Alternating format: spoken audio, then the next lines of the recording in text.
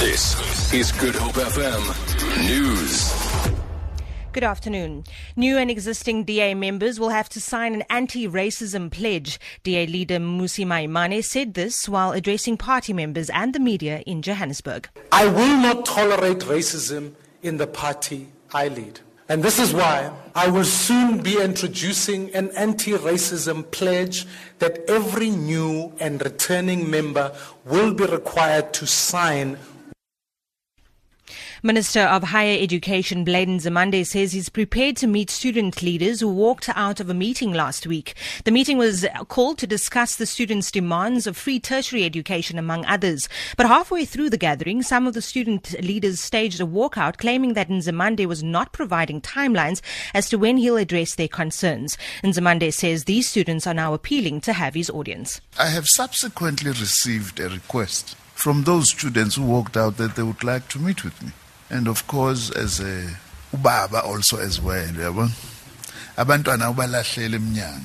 You don't throw your own children away.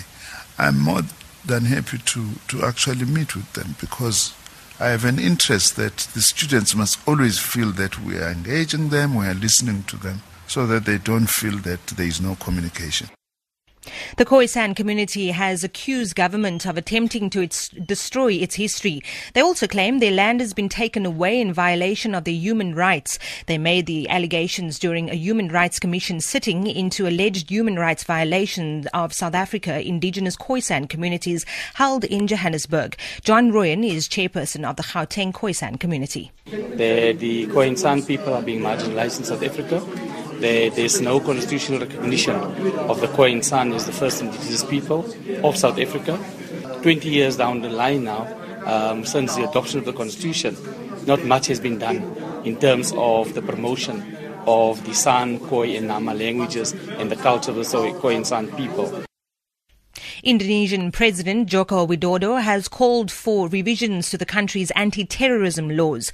The call follows last week's terror attacks in the capital, Jakarta. Some political parties and civil groups are concerned that the changes would be a step back to the sweeping powers of the police under the dictatorship of former President General Suharto.